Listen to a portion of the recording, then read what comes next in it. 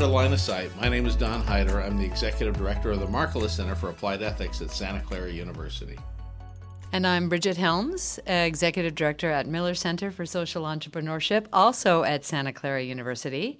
And we are so thrilled to have two leaders here from Sistema.Bio, a fabulous organization that I've had the pleasure of visiting twice, actually, over the last decade. Let me introduce our two guests. First, we have Alex Eaton. Alex is the CEO and co-founder of Sistema.Bio, a social business whose mission is to create value from waste.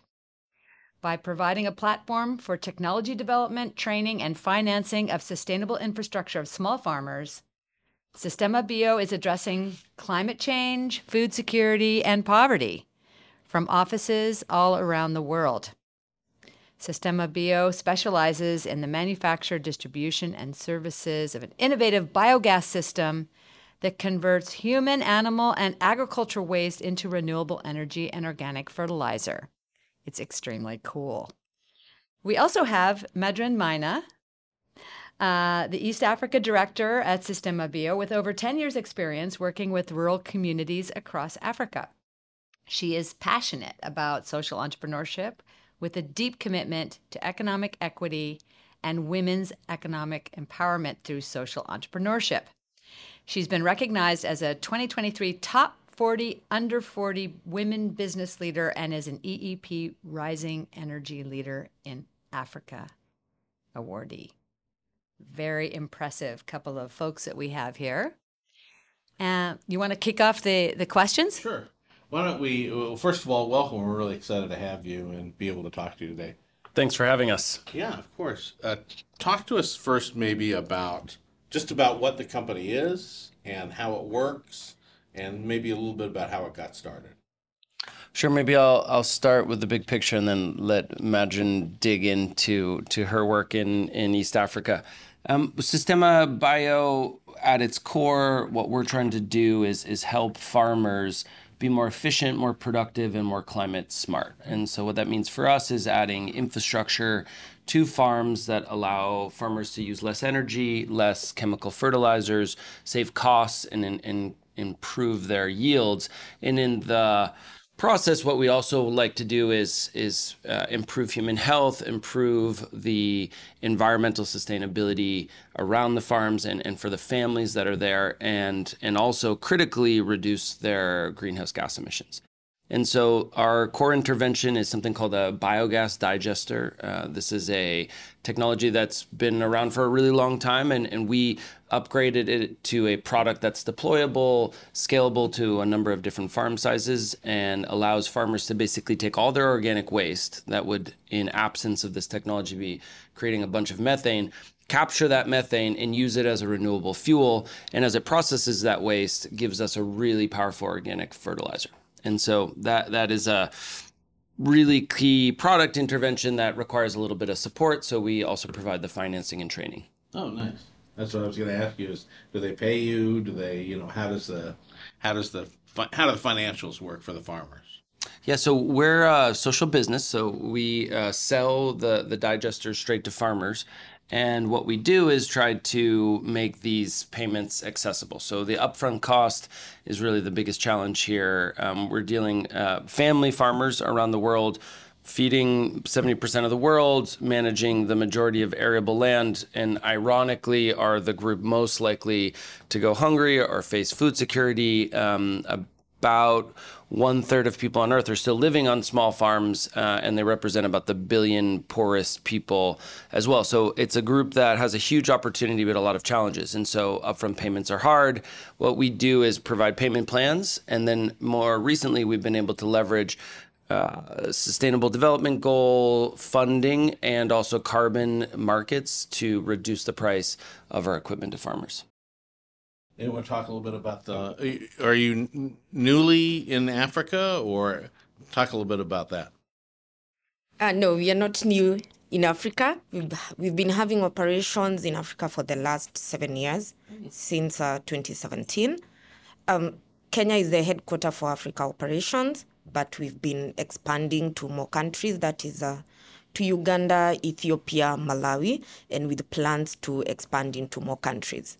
I mean, it's so interesting because this is a company that started in Mexico and then kind of moved from Mexico, exported from Mexico to other places.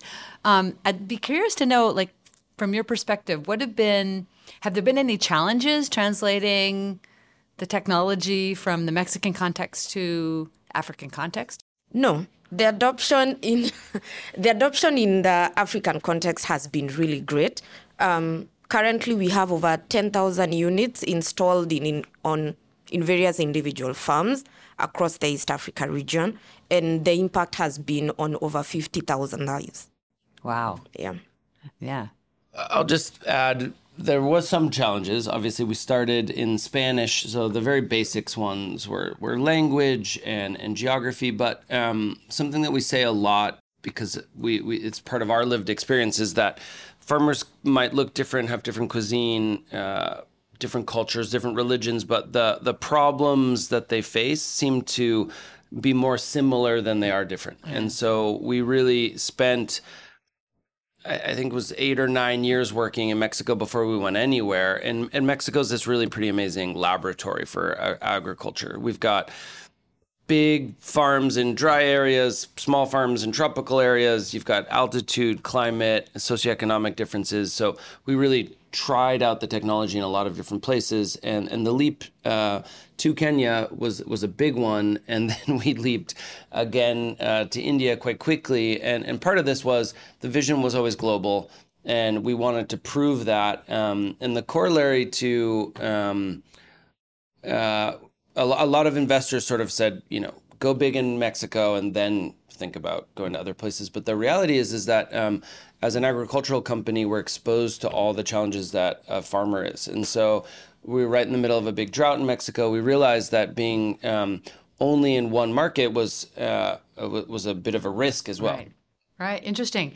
Well, my understanding is that India's really taken off. Is that correct? Like really quickly? Yeah. I mean, India has some unique characteristics. It just claimed the title as the most populous country on earth.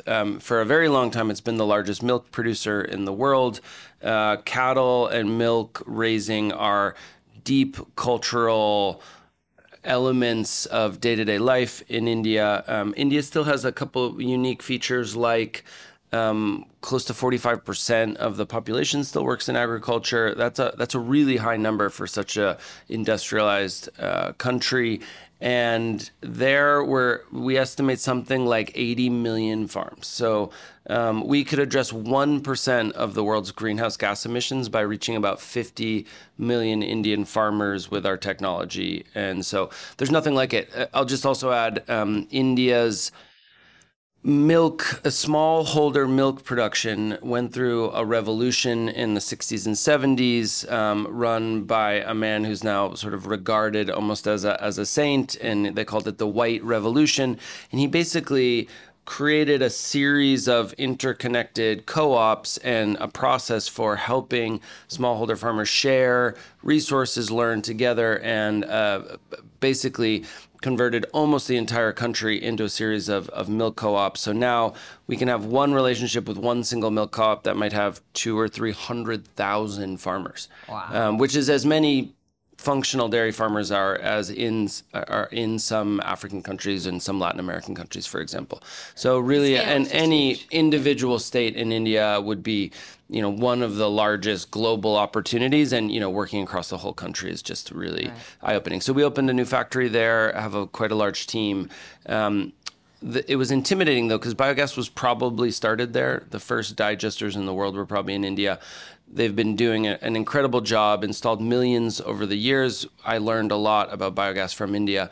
We didn't really think there was a lot of room for another biogas company, but it turned out that there hadn't been a brand there. There hadn't been a reliable prefabricated digester. There hadn't been a company that really approached it with this sort of culture and empowerment of smallholder farmers, rather than looking at smallholder farmers kind of as poor beneficiaries. So biogas actually had kind of a bad reputation that we turned around and I think have really created quite an impact there and surprised a lot of people. How many units do you have in India now? We just crossed 50,000. Right. And that is up from 500 maybe 3 years ago.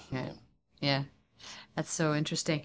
Let me back to you, Medrin. I'm really interested in your passion around women's economic empowerment and how you see Sistema.Bio playing a role in women's economic empowerment.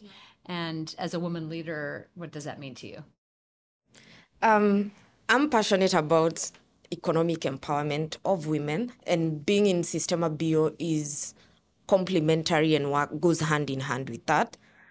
Over 70% of our end users are women because they are the ones who cook for their families on a day-to-day basis, especially in our context in Africa. And as Alex mentioned, the problems we are solving, there's clean cooking, there's indoor air pollution. They also form the largest group of smallholder farmers. Women do most of the work. So the benefits that we translate to the end users directly impacts their economic empowerment. It's amazing. Do you have any sense of have you measured that at all? So some of the entrepreneurs in our network will say, oh, we've tripled the incomes of, these artisans or these smallholder farmers or whatever. Do you have any of that kind of data? Yes, it's been measured in terms of the increased productivity from their farming activities. We've witnessed about 30% improvement in the output from the crop yields that they harvest and they sell, so their revenues have increased. There's also the savings that they make by transitioning from using traditional wood fuel, firewood, charcoal, and that translates to the savings they make by transitioning to cooking with biogas. Right. And of course, there's all the health and benefits. Also there's the health right? benefit from prevention of indoor air pollution. Right.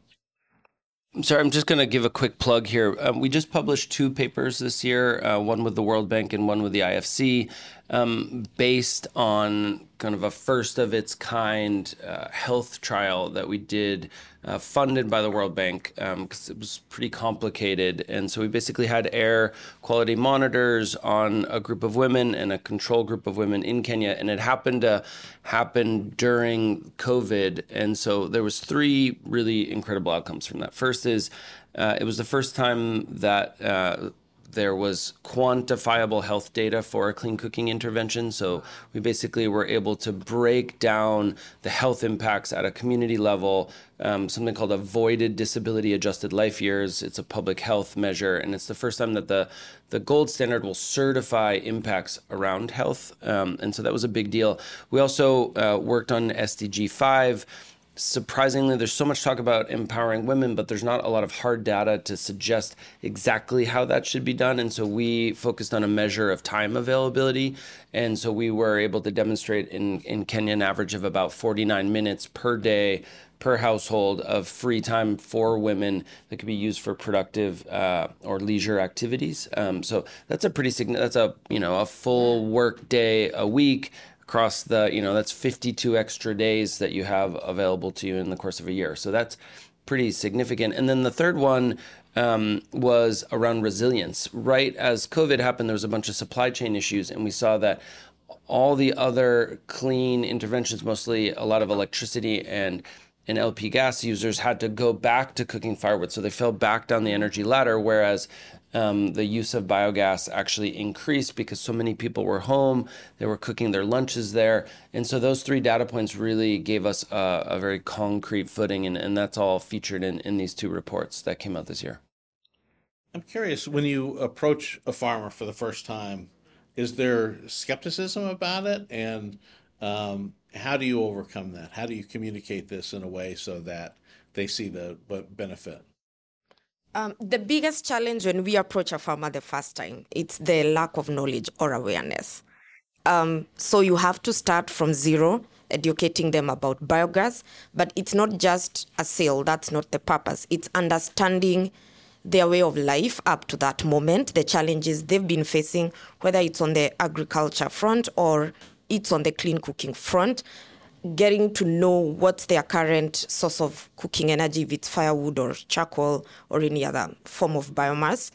What do they spend on that? Do they experience indoor air pollution? You factor all that into it, then now you get to educate them about the benefits of having a biodigester, cooking with biogas, becoming self-reliant, using the waste you have on your farm to generate your own biogas that you use for the cooking, and also the benefits you can get from using organic biofertilizer for farming. All this could be a bit theoretical to someone who's never seen a biodigester, but we work in rural communities where there is a neighbor somewhere who might own a biodigester. So we have a lot of demonstration facilities, either through our farmer network or in our offices that we have in the rural communities as well. So depending on the length that the farmer wants to go to see that this technology actually works and the benefit it could bring to their lives, we are able to work through our farmer networks or through our demonstration centers in the various offices we have. We also really attend and do demonstrations in as many farmer forums as possible so that they can see the technology actually working. It's so interesting. I mean, because it's really, I remember the first time that I heard about pay-go models for solar home systems, which is a different thing. But the idea was behind that was once people understood that, every day they go out and they buy whatever, 20 cents or 50 cents worth of kerosene, right? And the business model was meant to replicate that. So now I'm going to spend 20 or 50 cents a day on, buying time on my solar home system that's going to give me. So I'm just wondering, like, what are the kind of payment methods that you've used that help to kind of, ease people in to paying for your biodigester in a way that kind of may replicate or mimic their current behavior? Or is that even part of the model in your case? Yes, it is part of the model. I mentioned sitting down with the farmer, understanding their current pain points and their current expenditure and expenses on various activities in the farm. Our payment models are structured in a way that what you've been spending on charcoal, on LPG, on wood fuel, or any other source of energy is what you will spend on the monthly payments that you're making to finally pay off your biodigester. And after your payment period is over, you own the system and it's free for use. Yeah, that's super powerful, I think, Maybe I'll just add there the thing that Madrid mentioned earlier, which is, you can use a lot of logic in these conversations, right? So people will lay out the ROI and will lay out the payback, but what we've really come to understand is that there's two factors that we just will never be able to understand viscerally, right? So one is just risk. The idea of something new being risk. And it's not that these are conservative people, it's just their level of risk tolerance. Risk, being able to take a risk is really a privilege, right? So in the back of your mind, that if I fail, then, I've got a plan B. But when it comes to fertilizers and when it comes to feeding your family, there's really not a lot of margin of error there. And so if they're making a commitment to an expenditure, they really just need to know, not think or hope or have been promised. They need to know that they're going to save that money, right? And that comes down to the fertilizer piece. And then the other bit is just this idea of ROI. Farmers and generally people with limited economic resources aren't able to make good investments. Even if you give them an investment that returns incredible yields, if that's not a 2-week or 4-week yield, they just really don't have the cash flow to make those sorts of decisions. So we speak a lot about ROIs, and our investment, you could put it in the sort of no-brainer category, especially once you know that it works.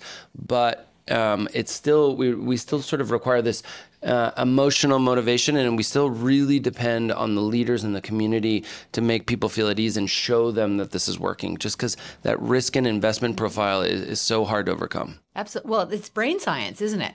The part of the brain that actually makes decisions, these kinds of decisions, is not the part of the brain that processes data, facts, and evidence. So it's more like, so if people are going to make this decision, they're going to make it based on like some kind of, gut feeling like I know this is going to work for me. I know it's going to work for me and my family. And that's where we really lean on the emotion, the true pure emotion that we sometimes comes out when, particularly women have been using this technology for a while, and they haven't. They sort of turn around. They realize like, wow, I haven't refilled my LP gas tank in 6 months, 8 months, 12 months. Like, wow, like they'll have these little anecdotes. Like someone will knock on the door, the guy that used to sell them firewood, and will be like, what is going on? Are you okay? Did the family die? How have you not bought firewood? And then, when they tell these anecdotes of explaining to the firewood guy about what they got and the look on his face, and you can really sort of see this sort of sense of things moving forward. And those are the kind of emotional stories that really help us sell. Yeah. Awesome. Can you talk a little bit about how you integrate sustainable values into the operations of the company, and what role does value-based investing play in your mission? Sure. We operate under 6 core values, and I maybe won't go through all of them, but the 2 that might be the most relevant here, and we just recently worked as a leadership team to kind of retool these and reestablish them. I think there's 2 that are maybe 3 that I'll highlight here. The first one, and what we put first, is that we're environmental activists. And that's the whole of the value. That's how it's written. It wasn't sort of like, we do our best to integrate. Like, no, we just decided, like, we want to be very clear and upfront with our investors, with our employees. We're environmental activists, and activists don't always make the most logical decisions when it comes to the things they care about, which is by definition what makes them an activist and not just a strong supporter or something. And so we decided just to put that at the core heart of what we did. And which is important because, we didn't say we were a civil rights activist or, these are all things we care about. But if you try to do everything, then you're doing sort of nothing. So we started with environmental activism. The second value is we work hard because farmers work hard. And that for us is probably the one that we lean on and think about and really reflect on in our work the most. We want to make sure that at every role, and some of our roles are in the field and working with farmers, but some of them are also like accountants and, people doing the back end work. We want to make it clear that, getting up early and thinking about and empathizing with the farmers and working hard and delivering results is something that is super important. And it creates that connection with the field every day. And so it's actually, we'll use that phrase in conversations kind of a lot. And then the third one is we expect high performance because we're solving the world's most important problems. We use that value quite a lot because when you're working in activism or working in something you're really passionate about, you might get a really passionate participant, but if they're not performing really well, it puts us in kind of a weird situation. We're a business, we're not a family, we're a team, and we're trying to solve important problems. And so sometimes it's hard to be like, oh, well, we can't let Joey go because, he cares so much about this stuff. But, it really gave us a frame of reference to say, we really need to recruit and be focused on high performance here because our mission is worth it. I don't know if there's another one that you wanted to hire. No, the one that actually resonates most with me is we work hard because farmers work hard. Farmers don't have days off. You wake up every day very early in the morning and you're the last person to go to bed. They will not take a vacation because the cow has to be fed, the milking has to be done, they have to be treated. Every day you worry about the climate change, about the drought cycles. So our work is to get integrated into these farmer systems. And since we are solving humanity's most challenging problems, every day you wake up and you remember that farmer whose life you're impacting. And every single decision you make is going to have an impact on their lives, whether it's positive or negative. So it's up to all of us to make sure the impact we have is positive on their lives. Like we are improving their livelihoods. If there's extra income they could make, we purpose ourselves to do that. Mm-hmm. Yeah. I love it. I love that. You guys don't take vacations? Is that what I'm I hearing? feel like I should just add in the HR I thing. kind of feel guilty for my, No, my stint our at Burning Man earlier this year. yeah, no, the HR policies and farmers' work schedules are not perfectly aligned because we really do focus on but that does actually influence a little bit how we think about our employees too. So we do have a lot of employees that are farmers themselves, and in fact, in every interview, it doesn't matter if it's for my CFO, I really want someone to explain to me their connection to farming or farmers and in their family. And if someone can't do it at all, like can't even come up with an answer for that, like, oh, I don't, then, they're probably not a good fit for the role. But that means that we have to be quite flexible around harvest times. We have to really help people think about, we like it that people are part of the time working in the field or working their own farms because it's important. So we're pretty flexible. And more recently, we've been doing work making sure that there's better time off and that people take weekends and stuff. But where it really came to impact was this I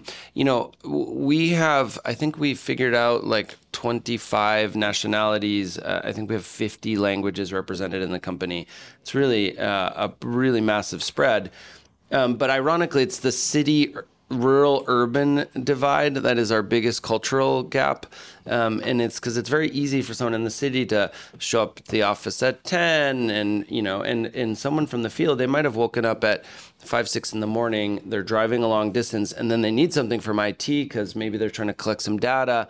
And so if someone's like, oh, I'll get to that in a second, versus like understanding and empathizing with what it's like to be out there. So, I mean, we just want to make sure people are always aware that our work has impact. But as we've matured, we have had to You do let add people vacations. take some time off on the weekends. Yeah, I can see how that can be really interesting.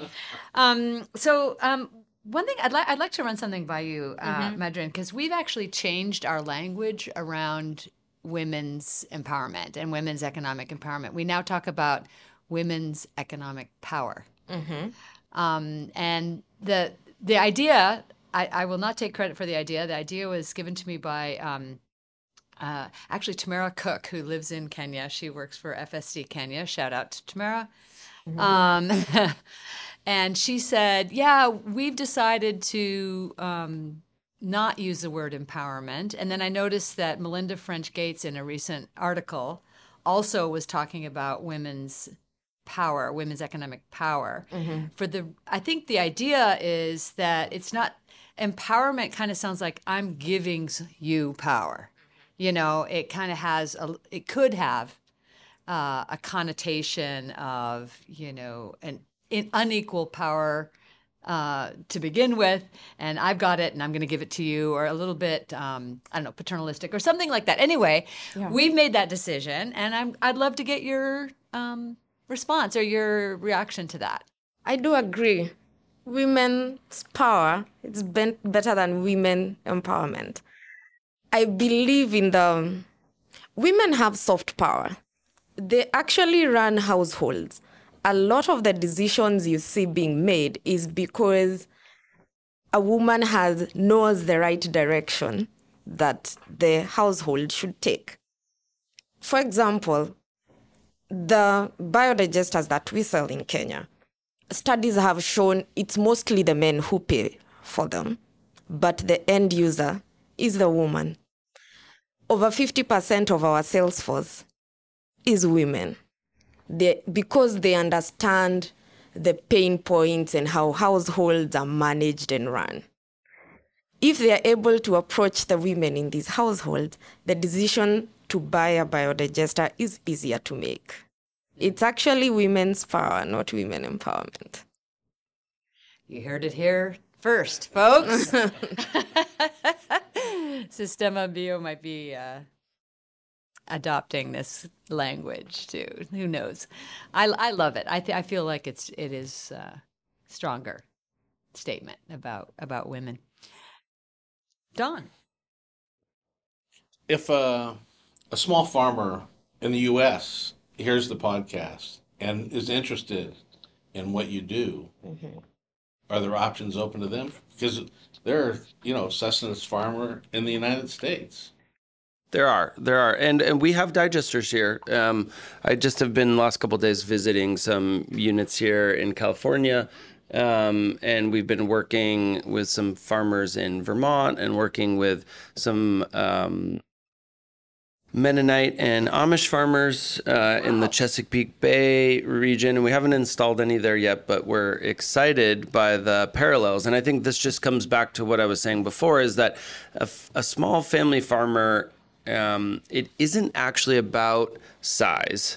It's about a way of viewing the world, right? And so when you're a farmer, you are inherently protecting a piece of the earth, right? Like you're very much grounded in a time and place, and you have a role in your community.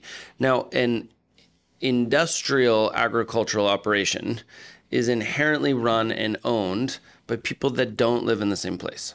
So there's just gonna, in the same way that same thing happened to Main Street and corporate interests and other things, in agriculture, the implication is that the local community is sort of a stakeholder, but they're not your friends and neighbors and family members. And it's not your kids that are drinking the water and eating the food and maybe being exposed to whatever you're applying to the crops or to the earth. And so we actually have no limitation to working with U.S. farmers, and we think that one of the most depressing stories in agriculture is the story of the U.S. farmer that went from millions and millions of farms and we've lost 98% of our farmers, and the amount of the U.S. population that identifies as a farmer is just too low. There's just not enough resilience, and they're not responding necessarily to the needs of their communities. And there's not enough of the concentric circles that I see, which are sort of, you're growing for your family, then you're growing for your community, then you're growing for your region, and then you're growing for export. That's a beautiful model, but most of the farmers in the U.S. are growing for international commodities markets or for big government subsidies and things like that. And so, but you mentioned there is now this beautiful resurgence, and the farmers market and all these things have come back up. I grew up on a small farm, and that was not common at the time. And my mom had a little vegetable stand, and that was not common at the time. I think she was like 50 years too late or 50 years too early. And that's my hope, is that there is a resurgence of smaller farmers, and that we can play a role there. So, I have a question for both of you to answer about where do you see Sistema.Bio going in like 5 years' time, for instance? What is your vision? I'm going to let you answer first. You go first. Yeah, I think you should go first. Madrid.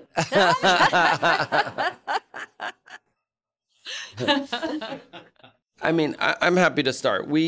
Our core model of what we're doing today is proven at now, I would consider a little bit of scale. We're really happy to have received the Impact Excellence Award. But the truth is that we've grown 1,000x, but we still really need to grow another 1,000x, right? So the problem we're trying to solve, and I'm kind of haunted by an investor that 5 or 6 years ago was like, all right, well, you've reached a few thousand farmers and then a few thousand more and then maybe 1 million, so what?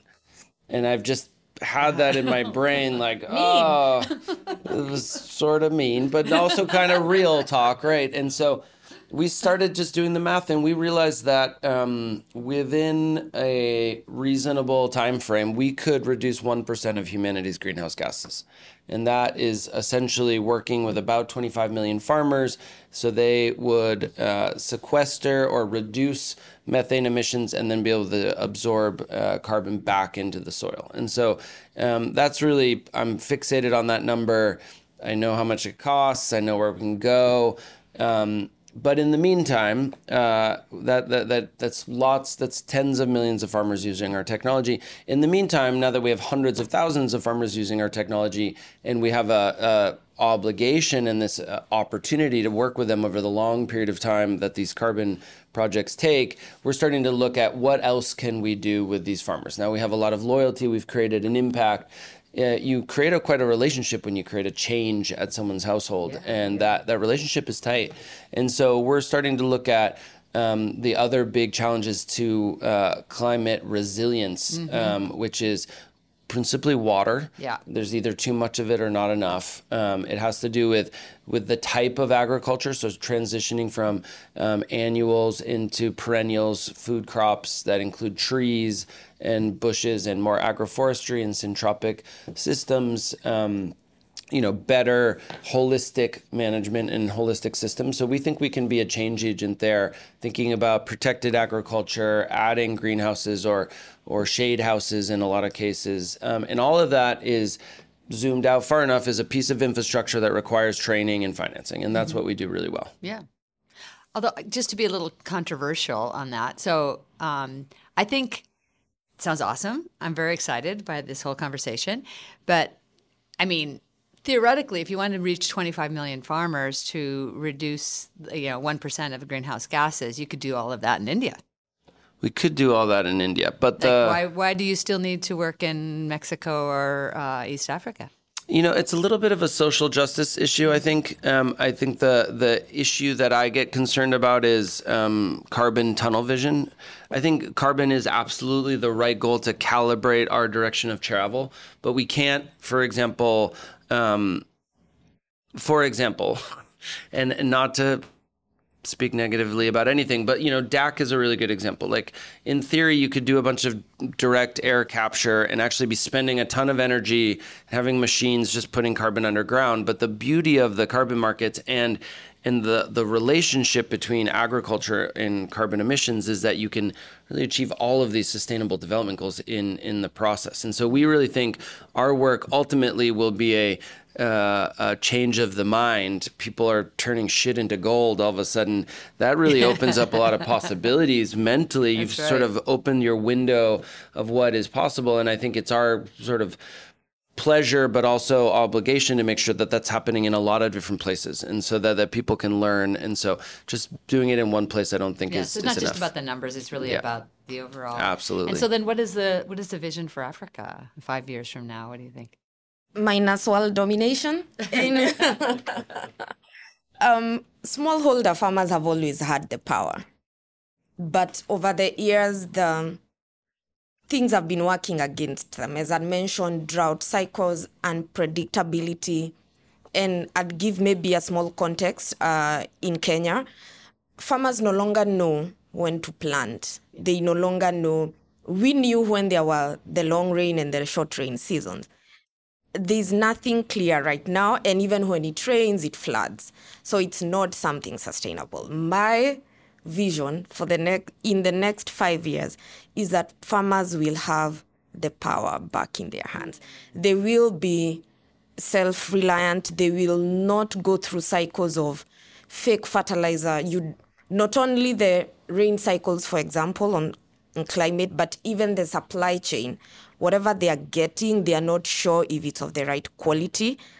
If they have once they get, not if, but once they get the power back, it's when I will know the work that we are doing, the impact that we are creating. I'll see now the future is bright. Yeah.